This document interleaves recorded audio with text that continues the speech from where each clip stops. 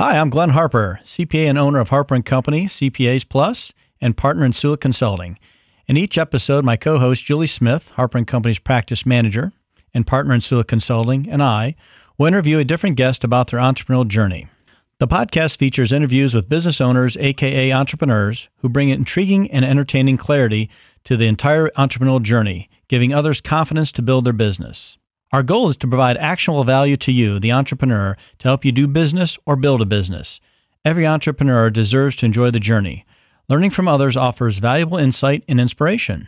We want to provide insight on the why, the how, the shortcuts, and the value add that many entrepreneurs wish they would have had identified at the onset of their journey. Sit back and enjoy the journey.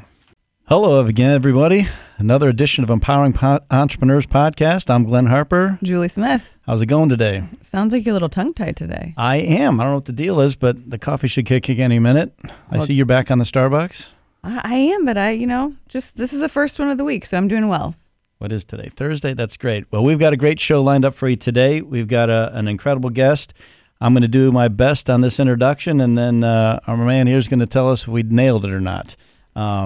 I'd like to introduce Eugene Gershman, a real estate aficionado. If it involves real estate, he wants to explore and execute on it. He's the CEO of GIS Development and GIS Residential Construction. The companies do design, construction, and development of real estate projects. A typical success story, LOL. He joined the family business and made it better. He's an obsessed entrepreneur that thrives on helping other construction companies become successful. Thanks, Eugene, for being on the show. Thank you. Pleasure being here. How'd we do on that intro? Does that sum up your life in 2 sentences or less? Pretty much. So after that, I guess we're done, right? Yep, that's it. We've got questions. We got lots of questions. We appreciate. I like to stalk our guests a little bit, and rumor has it that you're from Seattle, Washington, and where you regularly skulk on the Straits of Juan de Fuca. Is there any truth to that rumor? Haven't been to Straits of Juan de Fuca in a while, but yes, visited there. Are you close to that? Last time we traveled through the waters was a couple of years ago, going up to Victoria, BC. But mostly east side of Seattle. Okay. Bellevue, Redmond. It's where we're based. Our projects are ranging pretty much all over the metro area. Recently, mostly down south on the south end of Seattle. And Seattle's got its own ecosystem. It's just a very interesting place for people who aren't from Seattle. We have a hard time understanding the allure of it, but everybody I know that's ever been there say it's beautiful. The weather's kind of whatever, but it's just got this own ecosystem. Have you lived there your whole life, or did you move there? Did you go back and leave somewhere and come back to it? It feels like I've been here my whole life, definitely more than half of my life. I was actually born and raised in Moscow, Russia, and finished high school there, and then moved here to go to college and stayed. Well, I'm going to say that Glenn's going to fail his stalking class because... I found that nugget because one of the things is that it says he has a second language of Russian. I was like, well, how did that come about? Well, that explains it all. So... Again, intriguing. Right. When you moved here, did your parents were here too? Everybody moved, or just you? I moved with my parents. Okay. Some family was already here, so that's why we chose Seattle, just because my aunt and uncle was already here. And but yeah, it's I recently, in the last couple of years, due to politics, I don't like talking about it, just because people get all political about it. But truth is truth. It's great because. One of probably the hardest things of coming to the country at your age is probably assimilating to the language and culture and all those things. It's had to be so different. But I would never known that because you can't tell you on your accent. That's awesome. Was it hard to get rid of your accent? I feel I still have some, maybe before I wake up. That's why I'm working on my coffee. But I don't know. I started learning English when I was 8, I think. Just taking like second language in school. By the time I graduated high school, I could pretty much understand most things. Then I came to America and started talking to people, and I'm like, holy crap, I don't understand anything that people are saying. Oh my gosh. Like this is not the language that they taught us. So, it took some time to get used to the accent. And like some practice. I'm telling you, the context and the inflection and the slang has to be impossible because you probably learned it the proper way, and then you come over here and we don't talk like that. It's got to be pretty. Oh, I mean, starting from words like awesome that they don't teach you in the, second language class. Like, what is that? My first experience in admissions office at University of Washington here, I asked a question and the gal goes, "How come?" I'm like, what does that mean? I understand the words, but what does that mean? So, what we always try to figure out is how people get where they got there. And again, I'm going to jump. That's a few questions down the road. But did your parents, like, what made them decide that they wanted to come to America? Because your aunt, or they had an opportunity? Because what year would that have been when you came here? Well, that was mid-90s. We moved in 96. 96, wow. Early to mid-90s was a very difficult time back there. So a lot of our family have been moving out of the country. Some went to Israel. Some moved to the U.S. We have a lot of family in Boston. This part of the family ended up in Seattle, so we chose Seattle. Funny how you end up there. And did your parents, what was their, when they came here, did they have work right away? Or how, you just obviously started college when you came here, right? But did they started their company? I guess that was the whole GIS. They started that, your dad? He started GIS back in Russia back in 92. Okay. So that business is still alive, somewhat. So he kept going back and forth. We bought a few properties here along the way. And when I got done with college, I was like, no, I don't want to do that. I don't want to do construction. He was a contractor. Okay. He wasn't so much a developer. He was a contractor. I had a lot of interesting projects that I kind of grew up following. But I got done with college and I'm like, no, I don't want to go into construction. It's too messy. It's too stressful. I'm going to go into finance because it wasn't stressful. Did you work in construction while through college? Did your dad employ you on projects and things like that, or no? No, not officially. Okay. I was kind of sitting in meetings all the time. My summers breaks, I would be involved and just helping out, looking over, I don't know, Excel sheets, looking over the documents, sorting papers. So I was kind of always in the mix. I knew what was going on. I knew the process. I knew all the people, but not formally. You weren't like labor, like schlepping No. concrete and pulling wires and stuff. So at that point, he was more like he had the subs doing all that, and he kept you on this side of the business side of it. Right. Okay, exactly. cool. Yeah. The clean side. Yeah. Which is good and bad, right? There's a lot of satisfaction breaking down stuff and building stuff, but at the same time, it breaks the body down, right? It truly does. Yeah, it truly does. It's the family business that, and when I'm looking at your bio here, and you go to University of Washington, and you're like, here you are, you're studying English, you're doing what you do in Russia, you moved to Seattle, and you're like, I am going to go to University of Washington, and I'm going to do econ. How do you pick econ? I didn't get into business school. Because I'm like, no rational person thinks of that unless they're going to work for the government or university. So I'm like, how did you pick it? Yeah. At the time, it's funny. I usually don't say that, but I figured I'll be honest this morning. Excellent. Right. So I, a few years ago, read a book. I forget the name of it, but it was talking about just broad education and good foundational background.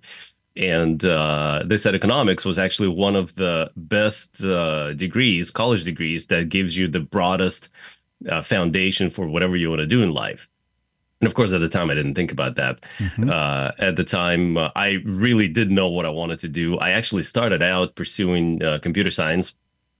And I took a bunch of math classes, physics classes, early computer science. And I think my CS second left. So I finished the first quarter, then started taking second quarter of programming, and that broke me. I was sitting there writing some code for, I don't know, 2 nights straight. And then after a second all-nighter, I'm like, this is stupid. I found the code wasn't working. I couldn't see why, and it wasn't working because I missed a comma, something 20,000 pages prior before, right? Yeah, exactly. And I'm like, this isn't for me. This is too tedious. I see the big picture. I like solving problems, but sitting here writing code is just not for me. So I didn't pursue computer science. Started applying, figured I'd apply to business school, and UW actually had a separate admission process to their business school.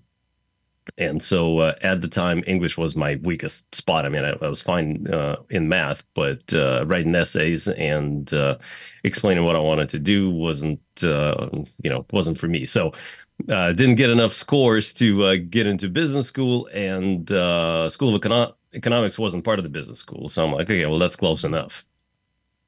So that's how I got it ended up with a degree in econ, and then I ended up going back a few years later and got my MBA, got into Foster.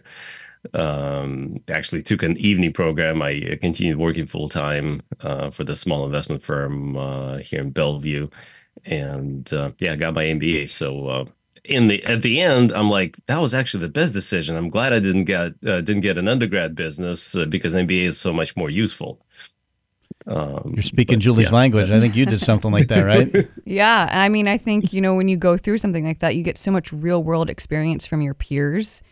And it's not necessarily the textbook learning that everybody talks about, right? Like it's, oh, wow, you just went through that same situation that I'm dealing with wherever you may be, and taking just little nuggets from everybody and helps to really build who you are and where you want to go. Exactly. Yeah, I couldn't. I don't even know how I made it through college, and the thought of going back for something else was like, I just got to give the CPA test, and that was brutal enough. And I'm like, I'm so glad I'm done. And it's a lot. That's what Julie does. She takes care of those operational type things. So that's been wonderful. So when you got your MBA, what was your goal with that? What did you see yourself doing? So my admission essay. I was talking about launching a new broker-dealer firm. So that was still, we were still in the hangover of the dot-coms. I started in 2001, I think. Yeah, the market just crashed. Mm-hmm. And half of our students, because I was in the evening program, half of our students lost their jobs and started taking up a bunch of day classes so that they could at least graduate earlier. Since they didn't have a job. But anyway, my admission essay, I wanted to start a new type of a broker-dealer. I wanted to create some new efficient and computerized trading and investing platform, and it all sounded great. I was thinking like a tech startup here in Seattle. And during my last year of MBA, my dad calls me and he goes, so there's a project I got introduced to. It's all the way in Hungary, in Budapest. He goes, there's an investment opportunity that I'm thinking of investing, but also there's an opportunity for us to set up a branch of our construction office. I'm like, okay, well, that sounds cool. He goes, they sent me this huge stack of financial documents, projections, and they're all in English. He goes, do you mind taking a look at it and let me know what you think? So he sends me the stack of papers. I look at them, call him back. I'm like, man, on the surface, at least from what I'm seeing, it really looks like an attractive project. He goes, well, that's cool. So I'm flying over there next week to meet with these potential partners. He goes, do you mind joining me? Just help me out in the meeting. And there's a group of partners. Some spoke Russian, some spoke English, some spoke Hungarian. And so there could potentially be a language barrier. My dad speaks good English, but not as good as mine. So he asked me to join him for a meeting. I'm like, okay, sure, that's fine. I'll fly out to Hungary. So one meeting after another set of documents, he's getting closer to making a decision to invest into the project. And then he calls me. He goes, so I think I'm going to do it. He goes, we're going to need to set up an office there. He goes, if only I had somebody I could trust. Not enough O's and smooth. Your dad's smooth. God love him. I wondered how this happened. Keep going. And so I'm like, okay, I suppose I could go. I still have 1 quarter left at UW. And I'm trying to remember what I did. I think I took an extra class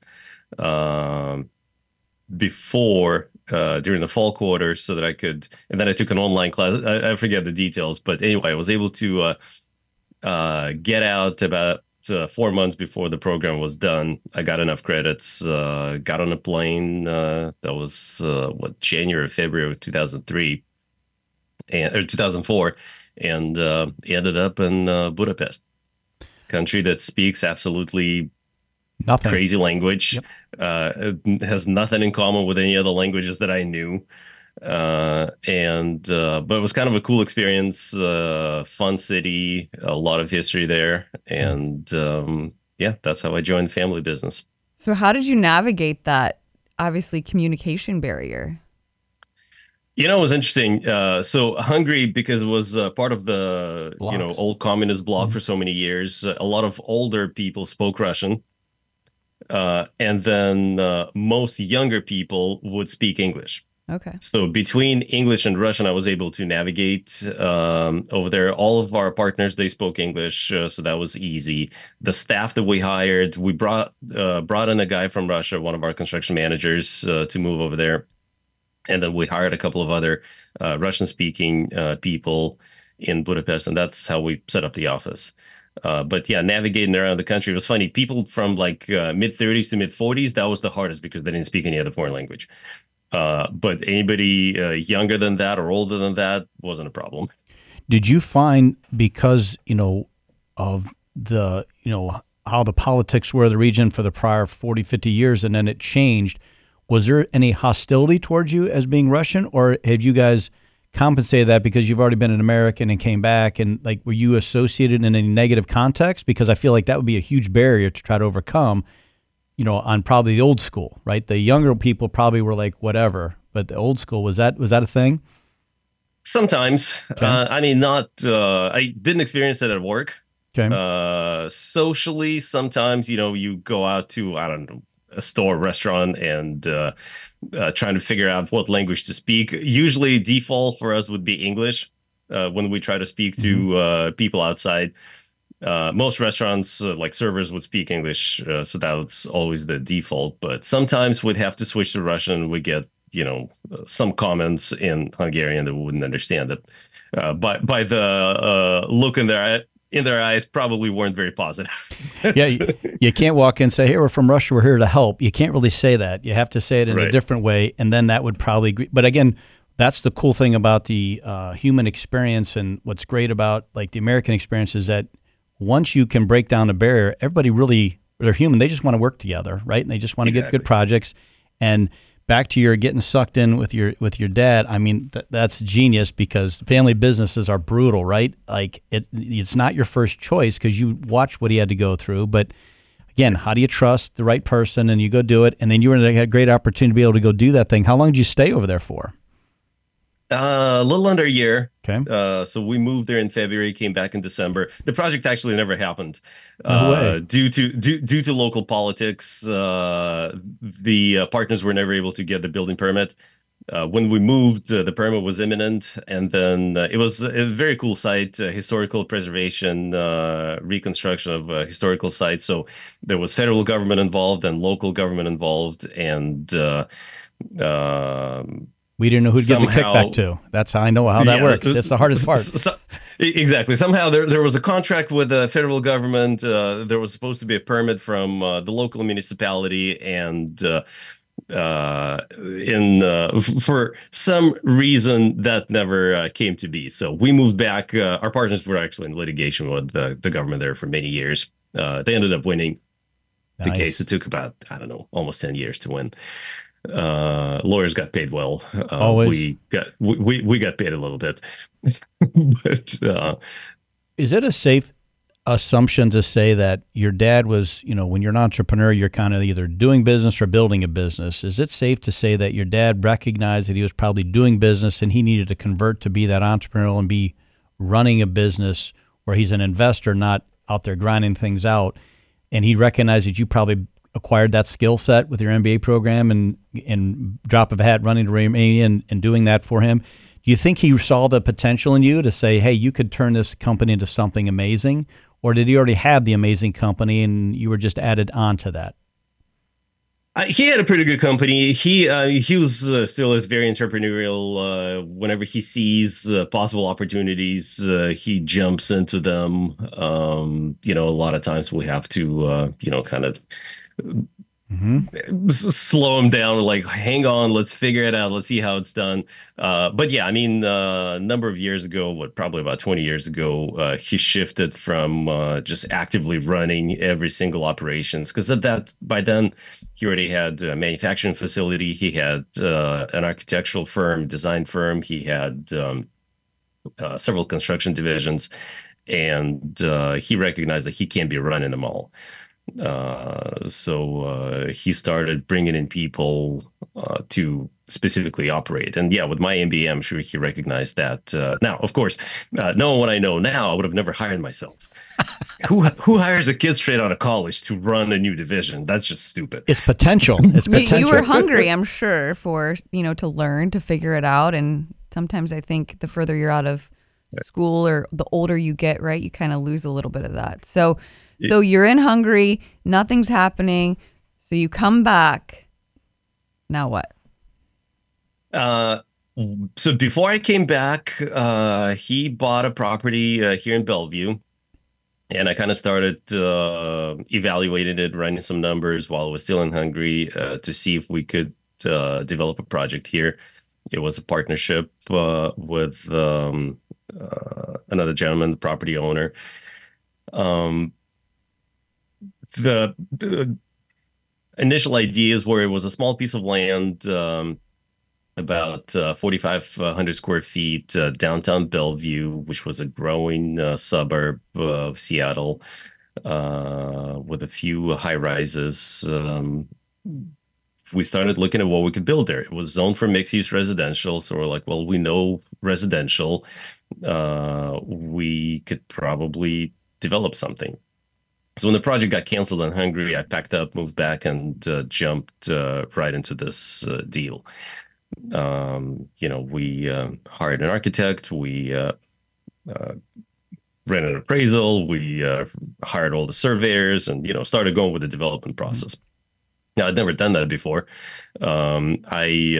Since my focus was always on finance, I was pretty good with Excel, and was running all the projections. And so the way we started the business is by just hiring a bunch of consultants. So we had a ton of consultants that we've engaged, and that was our first project. So at this point, had you come to terms that you were probably not doing what your admissions essay was on in your MBA, or were you still holding on to that? Oh, no, I forgot about it. Okay. I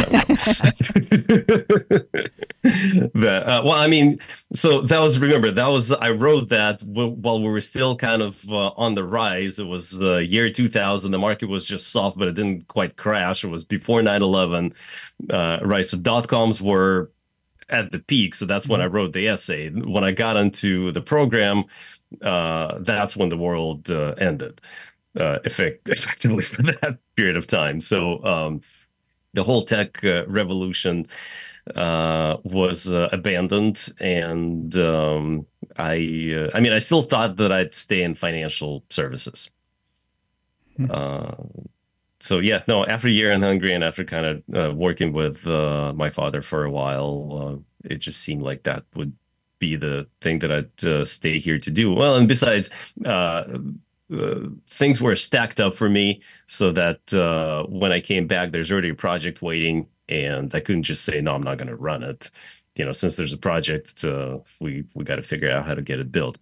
I think that I think your dad's smarter than we. Yes, he's genius.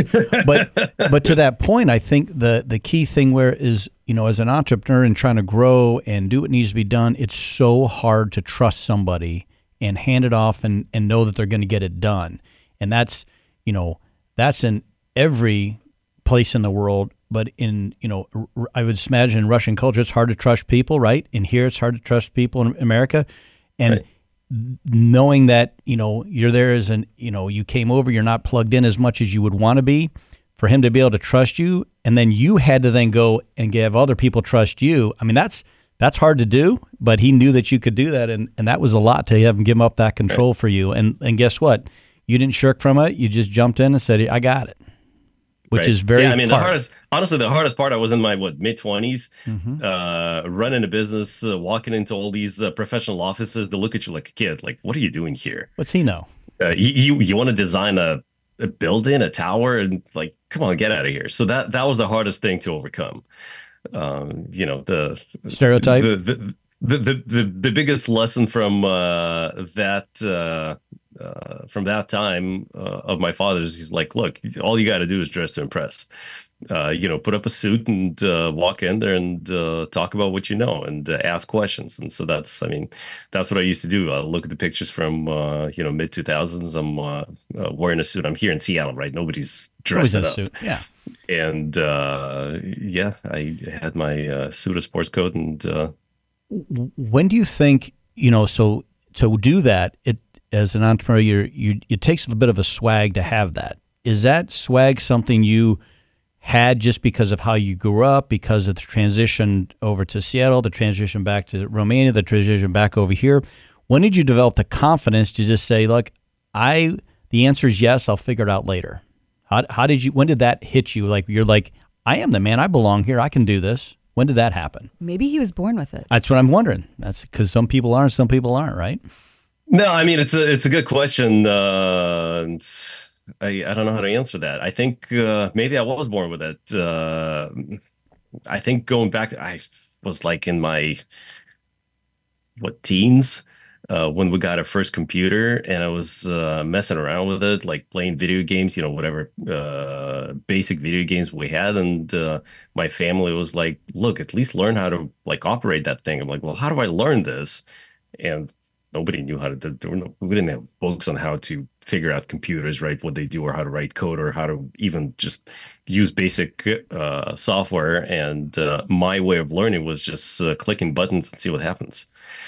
I figured I shouldn't be able to break it that easily. So that's always been my way of learning. Is just click a button, see what happens, and expect that I don't know anything. So you're curious. And, right. And to this day, my expectation is I don't know anything. I'll just go in and start figuring it out. So that's terrifying for most people. As an entrepreneur, that's the mindset you kind of have to have. Was you think then you made that switch right then at that time? Or like, I'm just going to be curious about things and see what happens? Or were you more, well, I'll do this, but I'm really not sure about that, right? Some people are cold turkey. They just go change over, and other people, it takes a few steps of success, and then they're like, okay, now I'm over there. You feel like it was just a thing, and then there you were, or did it take some time? I don't think I'm still there. I'm But I mean, you're still curious. Look, every time we have a challenge, I don't know the answer. I don't know how to get there. I don't know if we're gonna get there, but the only way to find out is to make the first step, and that's how I operate. Is when I see a challenge, my one of my favorite phrases, and people in the company hate me for saying that. I'm like, it's not rocket science. We can figure it out. And they're like, some of these issues are pretty damn complicated. Mm-hmm. But I'm like, well, I mean, how hard could it be? Do this, and then we'll do that, and then we'll figure out how to get there.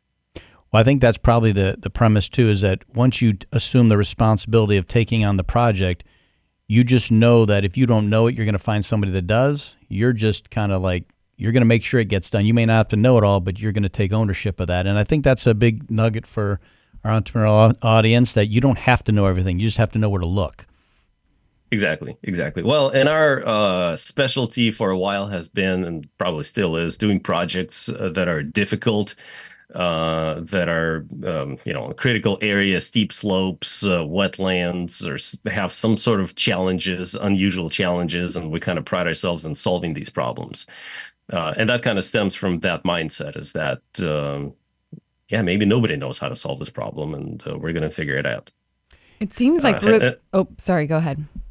I was just going to say, what I'm finding now is, in a lot of cases, even professionals with years of experience, a lot of times don't know how to solve certain problems. And you're kind of sitting there, it's kind of like going to the doctor's office and the doctor's looking at you and says, I don't know what's wrong. Right. And you're like, aren't you the person who's supposed to? I mean, it happens a lot, right? When they're like, well, we could try this, we could try that, but we don't really know. And so that's what we're dealing with a lot of times. They call it the doctor's practice, the lawyer's practice, the accountant's practice. We were practicing because it changes all the time. And can you pivot and adjust to that, right? Yeah. I mean, it seems like early on you really had that light bulb moment of that you needed to surround yourself with people who were probably smarter than you, especially, in the early beginning. But as you've gone through your career and your journey, was there ever a time where it was just really imperative that you build a team? And what have you learned as you've gone through your journey about building teams and surrounding yourself with those people?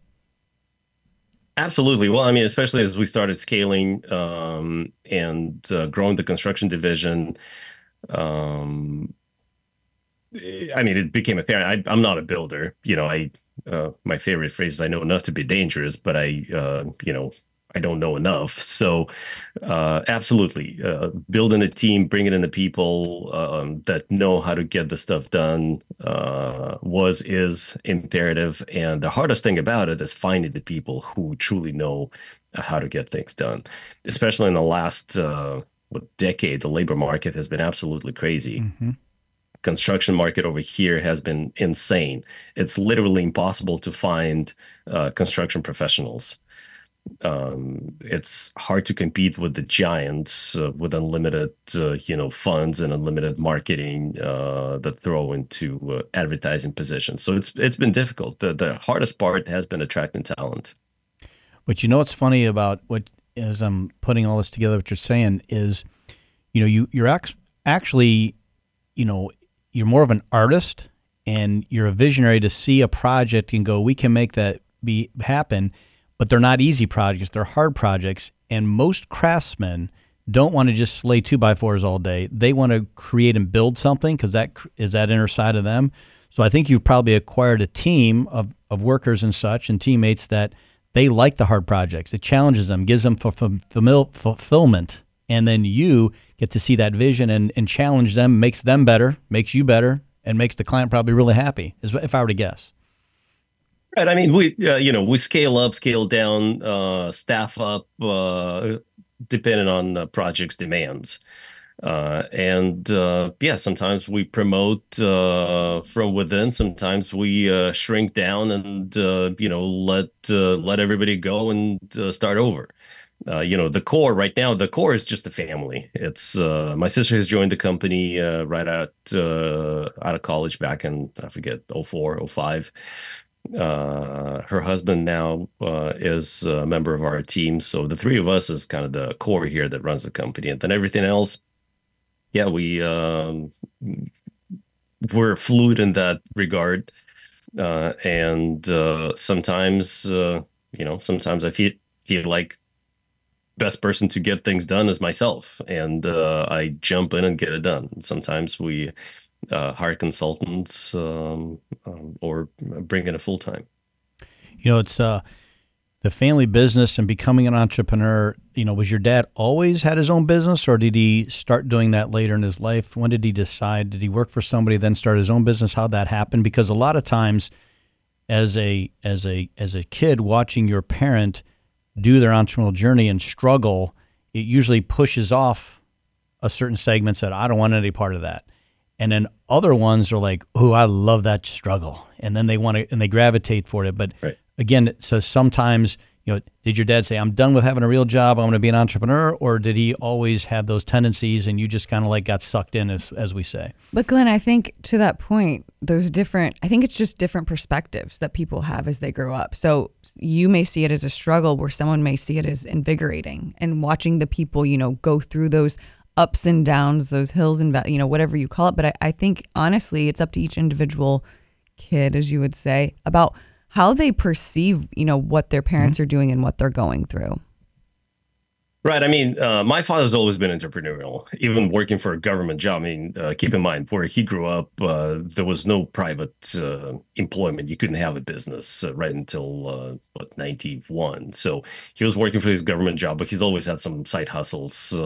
He was always trying to do more and make more money and become better. And I mean, he grew up the ranks and the management where he worked, but then as soon as he could start a business, he started a business. So I obviously grew up around that, so definitely rubbed off. But right now, I can't imagine doing anything else. I can't No. imagine working for a corporation. But I just had a conversation with my daughter the other day, and we're talking about family business. She's 16, and she's like, "I wouldn't want to work in a family business." She's like, "That sounds terrible. You guys always talk about work." She goes, "I don't want to talk about work at a dinner table." I'm like, "Well, it's not work, it's life." She's like, "No, I don't want that." I'm like, "Okay, well, you'll figure it out." She will. It's How many kids do you have? I have three. Okay. I have three, two older daughters and a son. The trying to figure out on this journey of what this looks like, for like an end game, or is it just keep going like you said, because it's just part of who you are at this point? Like, how do you get out of this? And there really is no ever going to get out of it, probably, but I don't know. Is it something you want to build this thing and sell it? Does it depend on what your kid's going to do? Or are you just going to keep milking this thing and keep doing your thing? Because when you think about the opportunity that you've been provided to be able to be in the right place at the right time in the U.S. where this is encouraged, it's very hard, but it's encouraged, and the path is there, versus where you came from where it was really, really almost impossible to do it. Like, that's a great opportunity that, again, people probably just don't even understand that there is the opportunity here to do it, and here you are slaying it. When is it going to end? Are you just going to keep going, or build it and sell it, or just keep rolling with it? Well, see, the thing about real estate is it's really project dependent. And that's why I'm looking at it. I have these thoughts. Can we ever get to a point where this development company becomes, I don't know, some sort of a ongoing business with history and systems in place and, new acquisitions, new development, new liquidations, to the point where we could just package it up and sell it? And I haven't figured out how to get this done yet. Most development companies that I know, they're so project dependent that when the projects end, Over. there's really no business. So as long as we keep acquiring new projects, as long as we keep doing new partnerships, and our acquisitions for us a few years ago, we switched to 100% partnership model. We don't like acquiring land. And it started out kind of out of selfish reasons, but it turned into an opportunity. The way we acquire new projects is by partnering with property owners. And opportunities keep coming. And as long as we keep running them, the business is there. At some point, maybe we could put people in place that they could just keep doing what I'm doing and what my family is doing, so that we could kind of step up and be above that. But I haven't figured that part out yet. Isn't it fun, instead of being the owner of 100% of all the things you do, that you partner with people and help bring them up with you? I mean, that's got to be pretty rewarding when you get good partners and they get to be part of the process, spread that risk a little bit, but you're bringing everybody with you on the rising tide versus just it's all about you guys, right? Absolutely, absolutely, and that's what the model is all about. Is there's so many people that have developable properties, either they inherited the property from relatives, or they got into they figured that maybe they could buy a land and develop it. There's so many foreign investors here that bought up properties and hired an architect and said, let's develop something, and then quickly realized that it's quite a bit more complicated than just hiring an architect. And so that became a niche of itself, that, we'd get calls from architects saying, hey, there's a development opportunity. You should really step up and help these guys out. Most of the requests that come to us is somebody who has development ambitions. They don't really know how to finance their deal. And so we come in and we help them with fundraising. We help them get the project funded. I would look on the internet. It seems real easy. I don't know why you're making it so hard. It just says you got to do these couple of things, and it's done to develop a project. I don't get that. Right. Exactly. coming from the CPA seat over there. So one question we like to ask our guests: what is your superpower? My superpower: I'm pretty mean with Excel. I could tell. So every time we do a project, I run pro formas myself. I mean, I usually have somebody start it out, but then I quickly put them aside and just take over and running pro formas. So delegating is not your superpower. No, I'm just kidding. I'm working on that. No, but specifically, a reason is to know the project. You really know, you really need to know how pieces get put together, and that Excel model is everything for me. And so that's why I typically spend a lot of time myself working with the numbers, understanding the numbers, so that when I go out to investors, when I go out to lenders, when I speak to construction design team, I understand where things are put together.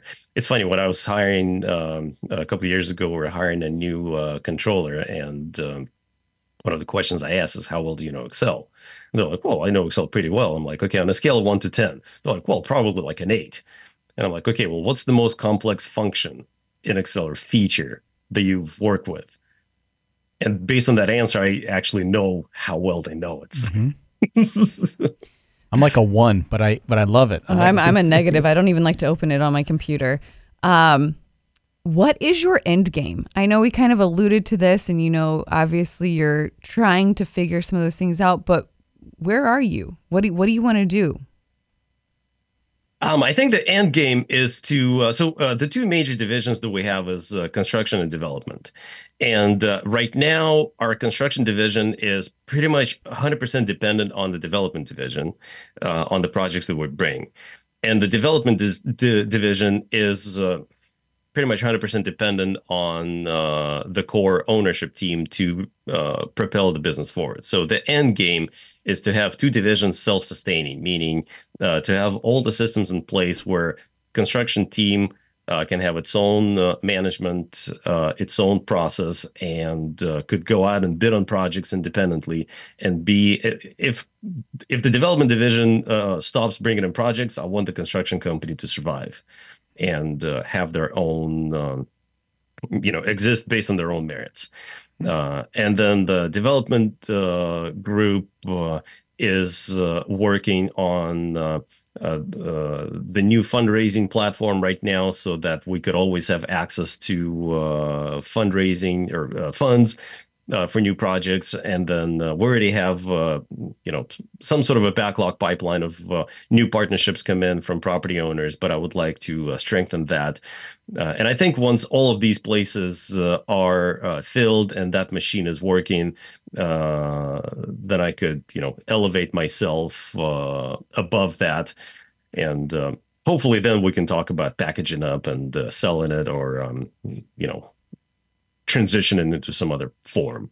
So that was really a trick question, and I loved your answer. But at the end of the day, I still think you're going to be dabbling in Excel and making sure everyone's doing everything they're kind of supposed to be. And even as you package it up and let it go, I don't see you fully stepping away, because you're so immersed into it, and you can just tell you have a passion, and it definitely is fulfilling to you and what you're doing. Oh, absolutely. So there's no end game. As a business owner, you're always involved. I mean, maybe I'm just the unique idiot here, but I'm involved in everything. The other day, locks weren't working right at the building, and I drove out there with a screwdriver, took it apart, and try to figure out what's going on there. It's just how it works. There's nothing wrong with that. Well, it has been a pleasure talking with you today. I appreciate you taking your time, Eugene. And I don't know if you want to give it a little plug of your companies or whatever, just real quick. We can throw something in there if you like. Absolutely. Yeah. So GIS companies, GIS development, the website is giscompanies.co. We're in all social media, LinkedIn, Facebook, Instagram. And our core business is multifamily, single-family development. So partner with property owners. So if you got a property that you're trying to sell, don't try to sell it. Right now is the perfect time to develop it. So give us a call. Well, that's awesome. I really appreciate you being on the show, EG, and I think I can call you that now. So we're good. He's been waiting all episode to do that. Well, thanks. Another good one, Julie. Great talking to everyone, and we'll see you later. Thank you, guys. Pleasure being here. At Harper & Company CPA Plus, we just don't care about the numbers. We care about helping you tap into the greatness of your entrepreneurial journey. You deserve a partner who has helped hundreds of businesses go from paying the bills to building the business and lifestyle of their dreams. Go to our website and download our free guide entitled Entrepreneurial Success Formula: How to Avoid Managing Your Business from Your Bank Account. The link is in this episode's show notes.